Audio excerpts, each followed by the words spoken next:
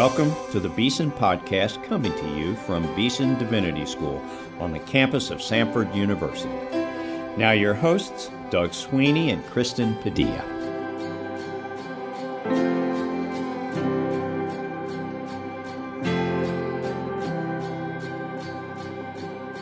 Welcome to a new episode of the Beeson Podcast. I'm your co-host, Kristen Padilla, here with my co-host, Doug Sweeney. As you know, Doug normally opens our podcast episodes, but I am doing so today in order that I might say a word about the significance of today in the life of Beeson Divinity School and in Doug's life as well. Today's episode airs on January 28, the first day of our spring 2020 semester. We begin each semester with opening convocation in Hodges Chapel during our regularly scheduled chapel time. This service is always so special as faculty process the opening hymn for all the saints. But today's opening convocation is particularly special. Today, Dr. Doug Sweeney, our beloved co-host, will formally be installed as the school's second dean during opening convo. Dr. Kevin Van Hooser of Trinity Evangelical Divinity School will give the installation address, and Dr. Andrew Westmoreland, president of Samford University, will preside over the service. If you happen to listen to this podcast before 11 a.m. Central Standard Time, then you can tune in live at beesondivinity.com/live. The service will be posted to our YouTube channel this week in case you miss it at youtube.com/beesondivinity. This time last year in 2019, the search for a new dean was underway, and many of you were praying for a successor who would continue the good work Dr. Timothy George began at Beeson, and someone who would help us further our mission to prepare God-called men and women for service in the church. Doug, we are especially mindful today of God's grace and kindness toward us at Beeson in bringing you and Wilma here for such a time as this. Well, thank you, Kristen, for such a kind introduction. Wilma and I are deeply grateful for the privilege of serving here, and we are looking forward to this installation day with so many of the good friends of Beeson all around us. The theme of this semester's community worship service after this installation day is the Word of the Lord endures forever. The Word of God has always driven what we do at Beeson Divinity School, and though we do have a new dean now, it always will, at least as long as I'm here. Although institutions change and deans come and go, the Word of the Lord remains forever and continues to do what it says it does in our world, our lives, our ministries, and our school. Our chapel services this term will shine a light on what the Bible says the Word is and does by the Spirit in our midst. Next week, on February 4, our own Dr. Ronald Sterling will preach on Isaiah 40, verses 6 through 8, one of the places in the Bible where we read about the Word of the Lord enduring forever. Also beginning next week is our African American ministry emphasis in conjunction with Black History Month. With the exception of our biblical studies lectures, which take place February 11 through 14, each Tuesday in February, an African American brother or sister will preach in chapel and will be involved in a number of special events on campus. And we invite you in our listening audience to join us for that special emphasis. Given our attention to the enduring nature of God's Word this semester, today on the podcast, we want to share a sermon Dr. Paul House, another beloved professor here at Beeson, gave this past fall on Isaiah 40, called The Word of the Lord Stands Forever, which of course is another way of saying the Word of the Lord endures forever. Dr. House teaches courses on the Old Testament and Hebrew. He's a long-standing member of our faculty, and we pray that this sermon will encourage you today. We hope you'll join us each Tuesday at 11 a.m. in Hodges Chapel for community worship. More information can be found at beesondivinity.com/worship. Now let's turn to Hodges Chapel as we hear the Word of the Lord preached by Dr. Paul House. Today's Old Testament reading comes from Isaiah 40, verses 1 through 31. Comfort, comfort my people, says your God. Speak tenderly to Jerusalem and cry to her that her warfare is ended, that her iniquity is pardoned, that she has received from the Lord's hand double for all her sins. A voice cries, "In the wilderness prepare the way of the Lord. Make straight in the desert a highway for our God. Every valley shall be lifted up, and every mountain and hill be made low. The uneven ground shall become level, and the rough places a plain. And the glory of the Lord shall be revealed, and all flesh shall see it together, for the mouth of the Lord has spoken." A voice says, "Cry." And I said, "What shall I cry? All flesh is grass, and all its beauty is like the flower of the field. The grass withers, the flower fades when the breath of the Lord blows on it. Surely the people are grass. The grass withers, the flower fades, but the word of our God will stand forever. Go up on a high mountain, O Zion, herald of good news. Lift up your voice with strength, O Jerusalem, herald of good news. Lift it up, fear not. Say to the cities of Judah, behold your God. Behold, the Lord God comes with might, and his arm rules for him. Behold, his reward is with him, and his recompense before him. He will tend his flock like a shepherd. He will gather the lambs in his arms. He will carry them in his bosom and gently lead those that are with young. Who has measured the waters in the hollow of his hand and marked off the heavens with a span, enclosed the dust of the earth in a measure, and weighed the mountains in scales and the hills in a balance? Who has measured the Spirit of the Lord? Or what man shows him his counsel? Whom did he consult, and who made him understand? Who taught him the path of justice, and taught him knowledge, and showed him the way of understanding? Behold, the nations are like a drop from a bucket, and are accounted as the dust on the scales. Behold, he takes up the coastlands like fine dust. Lebanon would not suffice for fuel, nor are its beasts enough for a burnt offering. All the nations are as nothing before him. They are counted by him as less than nothing and emptiness. To whom then will you liken God, or what likeness compare with him? An idol. A craftsman cast it, and a goldsmith overlays it with gold and casts it for silver chains. He who is too impoverished for an offering chooses wood that will not rot. He seeks out a skillful craftsman to set up an idol that will not move. Do you not know? Do you not hear? Has it not been told you from the beginning? Have you not understood from the foundations of the earth? It is he who sits above the circle of the earth, and its inhabitants are like grasshoppers, who stretches out the heavens like a curtain and spreads them like a tent to dwell in, who brings princes to nothing and makes the rulers of the earth as emptiness. Scarcely are they planted, scarcely sown, scarcely has their stem taken root in the winter. When he blows on them, and they wither, and the tempest carries them off like the stubble. To whom then will you compare me, that I should be like him, says the Holy One? Lift up your eyes and see, who created these? He who brings out their hosts by number, calling them all by name, by the greatness of his might, and because he is strong in power, not one is missing.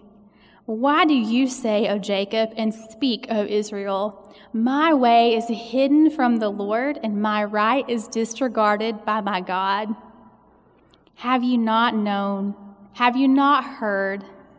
The Lord is the everlasting God, the creator of the ends of the earth. He does not grow faint or weary. His understanding is unsearchable. He gives power to the faint, and to him who has no might he increases strength. Even youths shall faint and be weary, and young men shall fall exhausted. But they who wait for the Lord shall renew their strength. They shall mount up with wings like eagles. They shall run and not be weary. They shall walk and not faint. This is the word of the Lord. Thanks be to God. A reading from 2 Timothy chapter 3, verses 10 through 17. Listen carefully, for this is God's word. You, however, have followed my teaching, my conduct, my aim in life, my faith, my patience, my love, my steadfastness, my persecutions and sufferings that happened to me at Antioch, at Iconium, and at Lystra, which persecutions I endured. Yet from them all the Lord rescued me.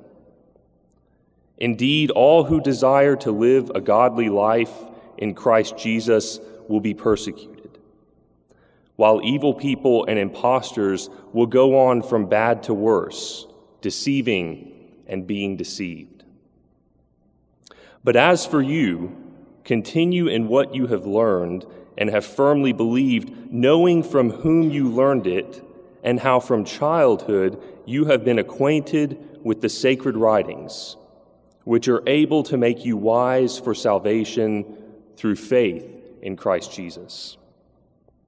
All Scripture is breathed out by God and profitable for teaching, for reproof, for correction, and for training in righteousness, that the man of God may be competent, equipped for every good work. This is the word of the Lord. Would you pray with me, please? Father, these are your words, not mine. We ask for the ability to hear them, to understand them, to live them. I pray that you would give me clarity and you would give the hearers a willingness to obey and to overlook the mistakes that I would make, that they might see you. Thank you for this time. In Christ's name, amen. Please be seated. So good to see you today. I'm grateful that you've come. It was easier today. You did not need a ticket to get in. Plenty of room with this speaker coming, I think. I've been assigned a passage that was quite acceptable to me and ably and wonderfully read by Amy a few minutes ago. I found it interesting how she kept striking the note on the pronouns, didn't she? His and him and so forth. It's very helpful as I thought about God and as I thought about his work with us. So I was assigned this passage, and in the recesses of Dr. George's mind, a place I probed time again, he saw this passage as being one of the glories of God, and it has been set to music in many different ways and many different times. I want to focus on the first 11 verses. I will touch on the last. But this passage I bring to you today from our friend Isaiah as one part of his great vision. Comfort for renewal and commitment. God's word rises forever. Isaiah, by this time, I would suppose, was a man in his early 60s. We're coming out of the destruction, the difficulties, 701 BC. He'd been a prophet a long time. He'd seen a lot of things come and go. And in his book, This passage is part of his overall plan. The book of Isaiah, if you take out the chapters and read it, you will find that it proceeds as a series of sin to Zion cycles. That you read in chapter 1, blistering, really, condemnation of the wrong sort of worship. Moving through the day of the Lord, which is the redeeming function in that section, and into a clear, cool, shaded Zion in chapter 4. Well, that's a nice point. To be interrupted in chapter 5 by a horrible, grasping, greedy sin portrayed in one of Isaiah's most colorful passages, and he has a lot of them, in which he imagines Israel as a vineyard that simply won't do what it's supposed to do by nature or by choice. And God then speaks to Isaiah and tells him this vineyard, chapter 6, this vineyard is going to be greatly reduced. In fact, he says, imagine a tree that is cut down to the ground, and then you do what you're supposed to do to clear the stump. You set it on fire. That would be these people, this Israel, this Judah that you see. Out of those ashes, you'll see a little sprig come up. Just a little plant. Now, where I come from, you would chop that off, and you would be angry that it existed at all because you did not burn the stump to see it grow again. And that's right, because the people burning the stump, I suppose, are the Assyrians. But God said, you see that plant? That's the holy seed. It's growing. That's the remnant. That's wonderfully comforting unless you're Isaiah. He encounters Ahaz, who will not stand in faith in chapter 7. And he tells us about the Messiah in chapter 9 and chapters 11 and 12. Beautiful, beautiful. Coming from all places where they have been exiled by the Assyrians in this text, of course, to a place where they drink water from the wells of salvation. And it's beautiful, beautiful, comforting, and beautiful. And then we get chapters 13 to 27. I could keep going like this. Chapters 24 to 27, brilliance. In fact, God's going to bring his people and take away death. No more death. And in chapter 26, people, dead people popping up out of the ground like grass in the spring. God raising them up. It's beautiful. The nations are included in this. As you come to chapter 27, it's beautiful, beautiful. Then you know what's going to happen. Chapter 28, what in the world are you people thinking? Trusting in Egypt and in other human flesh to redeem you. By chapter 35, through the work of the Messiah, in chapter 32 and so forth, you come to Zion. They're walking to Zion. Even the lame are walking. The redeemed shall return, rejoicing, and all is well. And in chapter 36, we open up with loss, defeat, and a blasphemous Assyrian saying, are you trusting in Yahweh? He has sent us here. You took away his worship site. You did all these things. Yeah, Yahweh's mad at you. And on we go through this passage on into chapter 56 and verse 8, where in Zion again, because of the Davidic covenant, the people and people who are eunuchs are having spiritual children. It's beautiful. And then, of course, by verse 9, we're starting over. You see this point. All this said in the Assyrian era.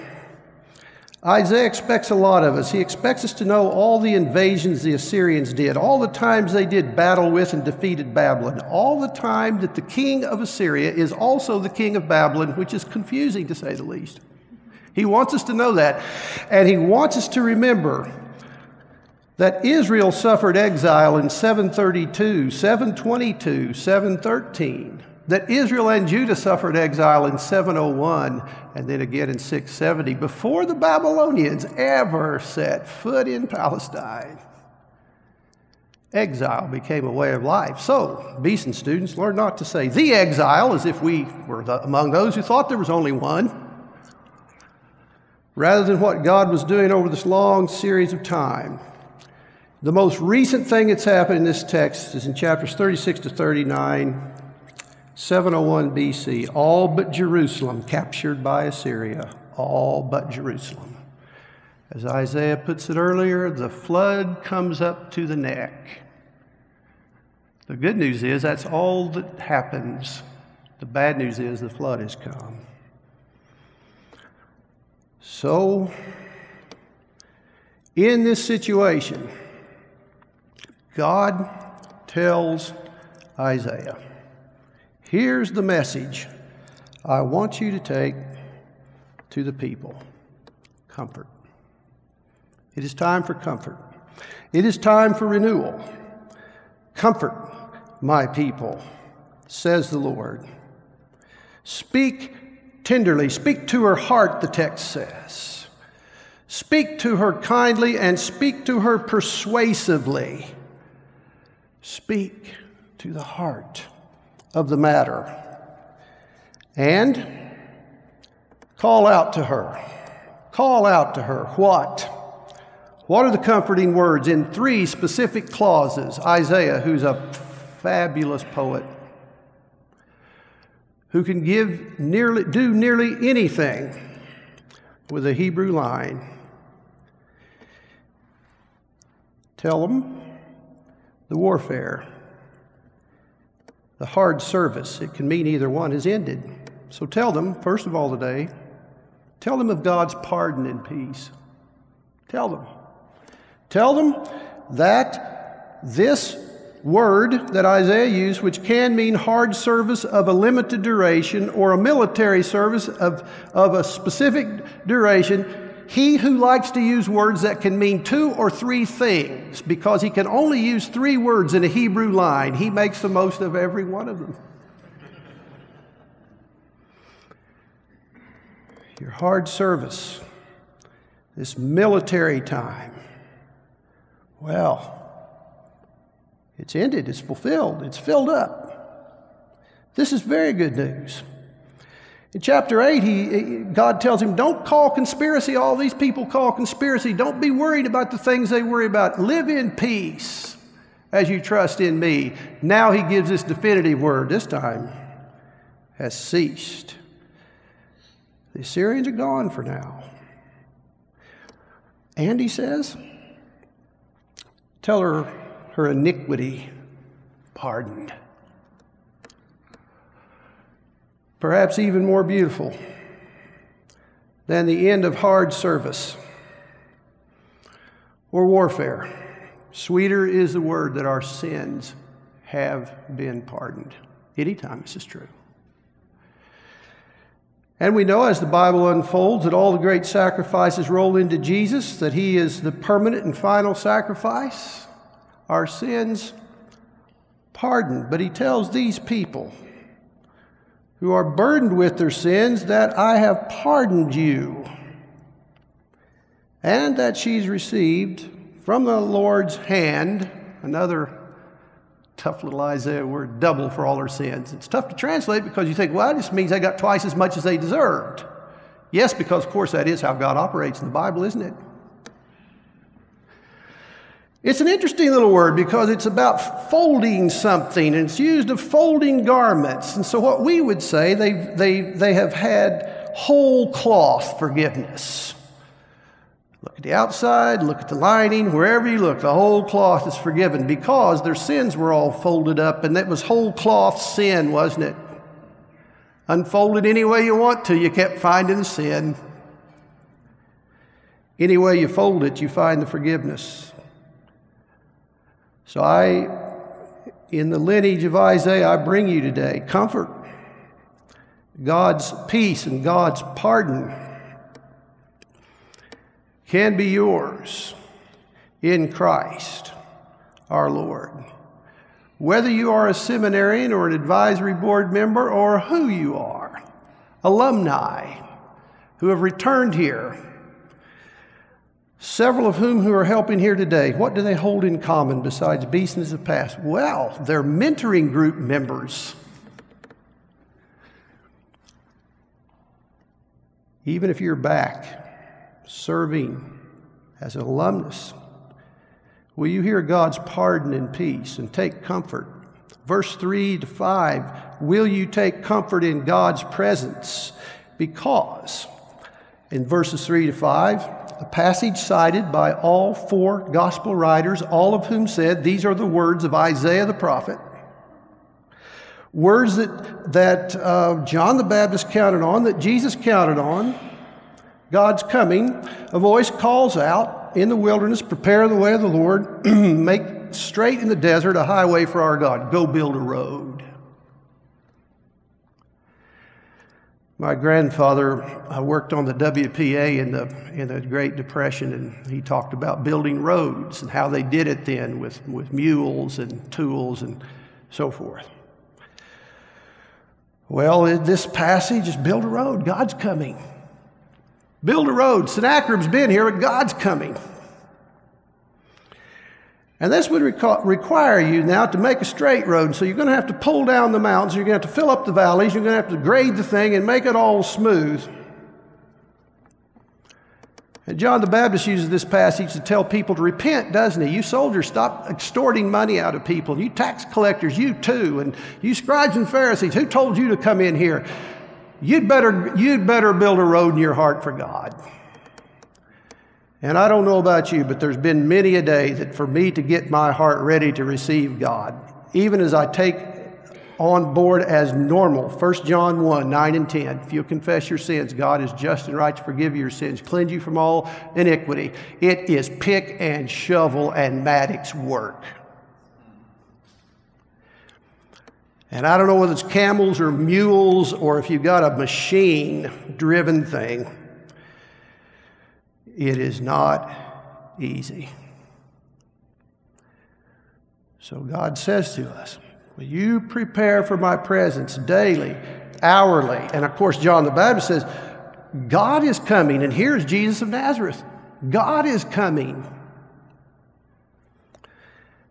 And of course, this is the most exciting thing long term. God is coming. The valleys lifted up, mountains made low, uneven ground leveled, so that the glory of the Lord shall be revealed. The glory of the Lord, which in the Bible is God manifesting His presence through a demonstration of His power that would reveal His character to us. God's glory. And then Jesus came. And perhaps even John the Baptist thought, well, boy, this is great. This is the end. God's come. We're now all going to go to Zion straight away. But they didn't, did they? John the Baptist sends these messengers. Says, do we have the right person? Or is there some other? He says, no. Tell them I've done what Isaiah 61 said I would do.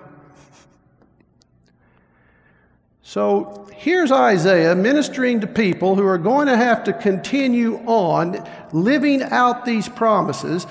Jesus tells his disciples the same thing. You're going to continue on living out these promises, being faithful, preparing your heart, making the road, making the road. But the end is not yet. There is no comprehensive Zion passage for some time. And Isaiah goes on. And John the Baptist went on. And the disciples went on. And here we are, and we continue on, showing the glory of God, that He has manifested Himself in Jesus Christ and in the body of Christ. Here we are. For the mouth of the Lord is spoken, according to God's word. So I ask you today to take comfort in God's presence. You know by now that some of the prophets get promises of life. Some of them get minor promises of success. What they all get is the promise of God's presence. I will be with you. I will never leave you nor forsake you. My presence will either be enough for you or you will despair. And God's presence is enough God has come and God will come, and God lives within us. Take comfort for renewal in God's presence. Well, verses 6 through 8, already introduced in verse 5. What else can you take comfort in? Take comfort in God's Word. Take comfort in God's Word. And what is this Word that this text gives us? What is the message of it? What is it that you would cry out? All flesh is grass. It fades. And the covenant loyalty, so here's another Isaiah turn of the phrase, the beauty of the thing fades, and he uses the word for covenant loyalty, for steadfast love, hesed here. So yeah, it's beauty, but it's also, when I look at people, their steadfast love can fade, even the best of them. You say, well, how's that? Well, they die, don't they? Some of the best people I've ever known, you know, my biggest complaint about them is that they died when I needed them or could have used them or whatever. They just died. Even the good ones are impermanent. All flesh is grass. So in chapter 40, verses 12 to 26, so what flesh? Kings? You going to trust in kings? Most people are fairly satisfied these days with Queen Elizabeth. She's been in since 1952. And yet, impermanent, going to pass away. Every president, every Supreme Court member, every third world dictator, every first world dictator, they're all going to go. The best of them and the worst of them, they're all going to go. All flesh is grass. And yet Israel, including Hezekiah in the preceding passage, what's he trusting in 703 BC? Babylon. Merodach Baladan. Now, he was a great old campaigner, and he was a big old freedom fighter. He was kind of the Arafat of the Babylon people as they fought against their opponents, the Assyrians. He was a good one, and Hezekiah puts his trust in him. Flesh is grass. It's going to pass. It's going to go. The good ones, the bad ones, all flesh is grass. Its beauty fades because the breath of the Lord blows on it. In judgment and in life, surely the people are grass. This is the message. Don't put your ultimate trust in people. The word of our God rises up forever. That's the word. Yes, it stands in the sense that it always rises up. That's the word, and I checked it with Alan Ross, so I know this is true. While the flowers fade and the grass goes down, at the funerals of the best people you'll ever know and that you commit in your work as a minister to the ground or a family member, God's word rises always. It's always rising up. When you're sick, it rises up. When there are lost people, it rises up. When there's death, it rises up. When there's pain, it rises up to meet each and every situation, as 2 Timothy 3 says. It will, as Psalm 19 says it will. And so I affirm quite happily that the Bible is inerrant. I'm very happy to say that the Bible, as my friend Jim Packer says, is completely true and trustworthy. I'm happy, as Carl Henry of blessed memory used to say, happy for every inerrantist who knows it and every person who is by default an inerrantist, because though they don't call that, they will live by the Scriptures and stand to it no matter what. For every single one of you who are slippery characters like me, who confess one thing and daily try to wriggle out of it, the Word of God rises forever. It just keeps coming. It just keeps applying so that you can preach it without any fear of failure on its part. We start in the right place. We know that if one of us disagrees with Scripture, we are wrong. We know if both of us, looking at Scripture, saying, well, I believe one thing, you believe another, on all sorts of issues that are secondary, we know one of us is wrong. Not the text. It continually rises up to bind people together, to help them, to strengthen them. The word of our Lord rises up, and it stands forever. Take comfort in it daily, hourly. Make it a pattern. Make it your help. I was reminded as I said I'd like a whole chapter of Isaiah read, and as Amy was reading it, of Bonhoeffer's admonition that if the people of God can't stand a whole chapter of God's reading, particularly seminary students, the church is in a bad way. One of those less happy parts of life together. One of those convicting parts. So you did very well. God's word, take it in, love it. And then verses 9 through 11, God's witnesses. Take comfort. Go up to a high mountain. Why Jerusalem? Well, that's what's left, wasn't it? Read 2 Kings 18. Read the Assyrian text. Read Isaiah 36:1. That's what was left. The Assyrians came and conquered the rest. Go to that great bastion of ancient Near Eastern studies, the place where every text ought to be, the British Museum, and you will see the Lachish artwork that shows Assyria conquering that Judah city, boiling them in oil, impaling people, taking captives. But not in Jerusalem. She's what's left. A herald of good news, a gospeler, our friend William Tyndale taught us. And so it's here in 5 other places in the book of Isaiah that the gospel writers get the term gospel. Isaiah is not the 5th gospel. Isaiah would be the 1st gospel. And boy, did those gospel writers and Paul and all of them depend on him for their biblical theology. So go up on the mountain, Jerusalem, you're what's left, and tell them, behold your God. Behold's a great word. It is like look and listen, but it's also like an alarm clock sometimes. Behold, wake up. Take a look. And you'll see God, and you'll see His arm rules for Him, and you'll see His payment, His reward, His recompense, His wages for you are right out there. And in that power, what's He do with His flock? He tends them, and He carries them. He's the good shepherd who knows what to do for every breed of sheep, thank goodness. God's witnesses. And God's witnesses know that He is the Creator, that no king can stand to Him, that no country measures up. They have known and they have heard, as you come to verses 27 to 31. If you want to renew your strength, the strength of a Christian, if you want to renew the strength of seminary, if you want to renew the strength of a church or a family or anything, look to God who has the strength. Because the young men and women will get weary, much less the rest of us. Where do we go for the renewing strength?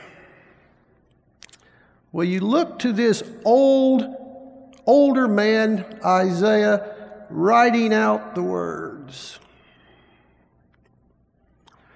And you think of Jerusalem, which was a tiny place back then, a few thousand people. This is all that's left. Go herald God. As some of you know, I believe it's amazing how God keeps looking at huge, massive problems and coming up with these teeny tiny answers that have legs and sustainability and go on for centuries. Abraham and Sarah. What a little bitty response to Genesis 1 through 11. Jesus and the disciples, spending all his time, or most of his time, having picked the right people, making them into the right people. I always laugh when people say, oh, you know, those disciples, they were just common, ordinary. Please. John? John was a normal, ordinary person? Have you tried to read John lately? John? Old elliptical John? Or Peter, who takes, Jesus from the start was training him to be the leader, so he was supposed to speak up, and he took all the lumps that came from being out front. I've had it with people making Peter into a fool. And I was like, oh, Peter. I remember this one. He's out on the water, and, he looked around. He looked to the waves and drowned. He was out there while the rest of them were cowered in terror. I'd have been under the cushion that Jesus had vacated.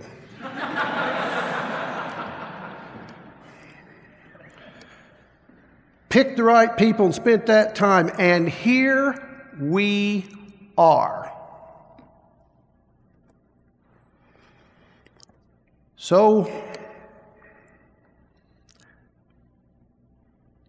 we look to renewal. What do we see?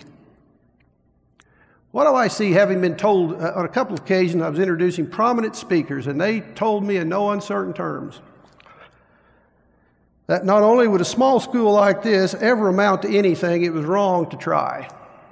If you weren't big, you ought to get out. I heard that on the farm a long time ago.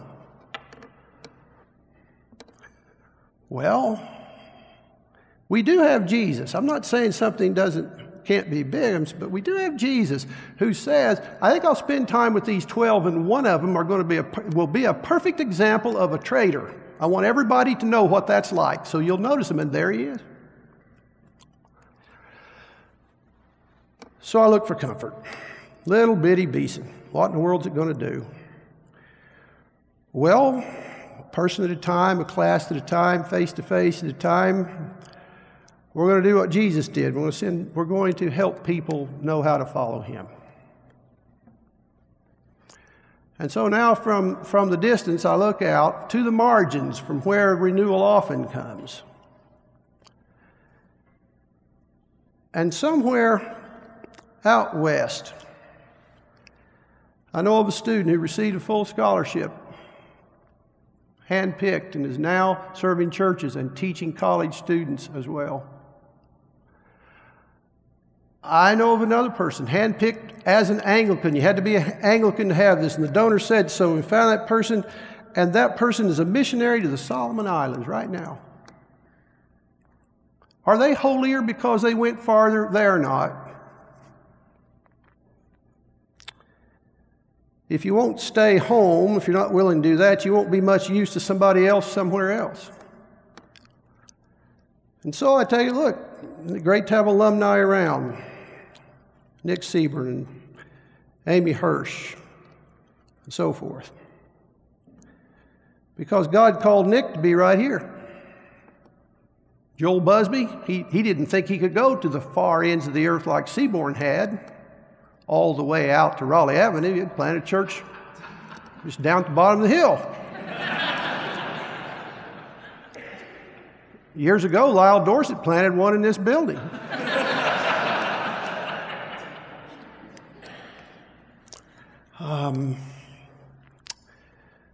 So I look and I see these seeds of renewal in some fairly forgotten and small places, but God doesn't care about that. Take comfort. For God's witnesses are rising up with his word. In one of the more moving faculty retreats we ever had, I know for some that's a low standard, isn't it? Faculty retreat. I once had a colleague, not here, but I know of, he scheduled hemorrhoid surgery rather than go to his faculty retreat.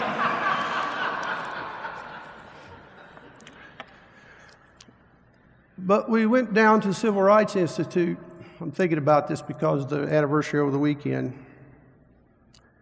And had Carolyn McKinstry talk to us about the bombing. Out of those bombings, we see Christians coming on out, rising up.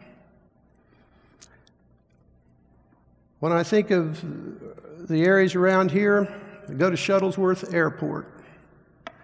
And I think of Fred Shuttlesworth being beaten nearly to death by a mob in 1957, I think it was, because he was trying to enroll his kids in school. Did any good come of that? Yeah, one of the bombers were in the mob, and they proved it later in court, so he did have motive.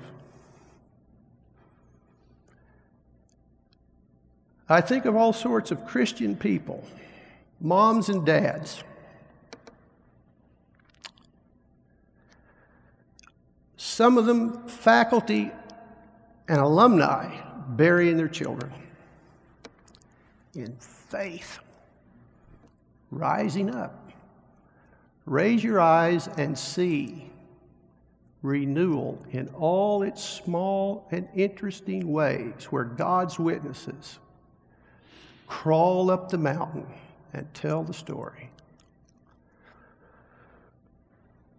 Well, part of our story ends in chapter 40, verse 31. Those who trust in the Lord shall mount up with wings as eagles. They shall run and not be weary. They shall walk and not faint. It's exciting to see those of you who run. It's extraordinary. I love to watch it. Those of you who fly, I marvel at it. Some of us walk, some of us crawl. Some of us say, could you help me up? But to go on in renewal. And then verse 41, which is where I want to end today because we have another job to do. O coastlands, which represents all the foreign places of the world, clear to the edges of the water, let them renew their strength. And so we're sending some friends today to the coastlands, to Perth, Australia, known proudly as the most isolated city on earth.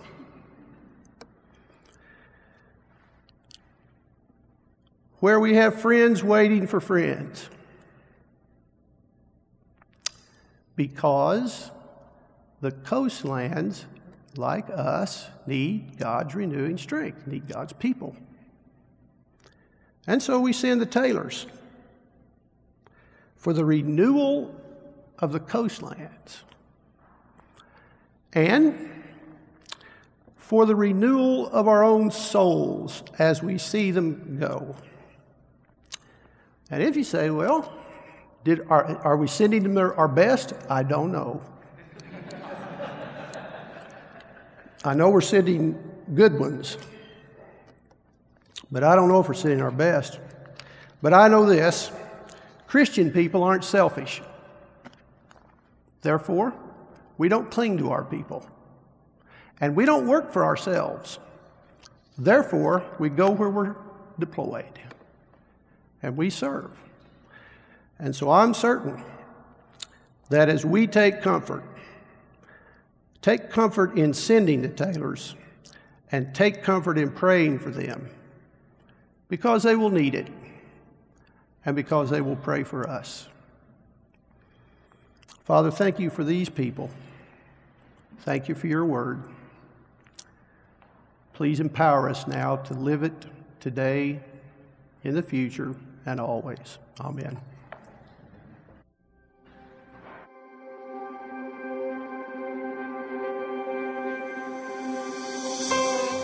You've been listening to the Beeson Podcast. Our theme music is written and performed by Advent Birmingham of the Cathedral Church of the Advent in Birmingham, Alabama. Our engineer is Rob Willis. Our announcer is Mike Pasquarello. Our co-hosts are Doug Sweeney and myself, Kristen Padilla. Please subscribe to the Beeson Podcast at beesondivinity.com/podcast or on iTunes.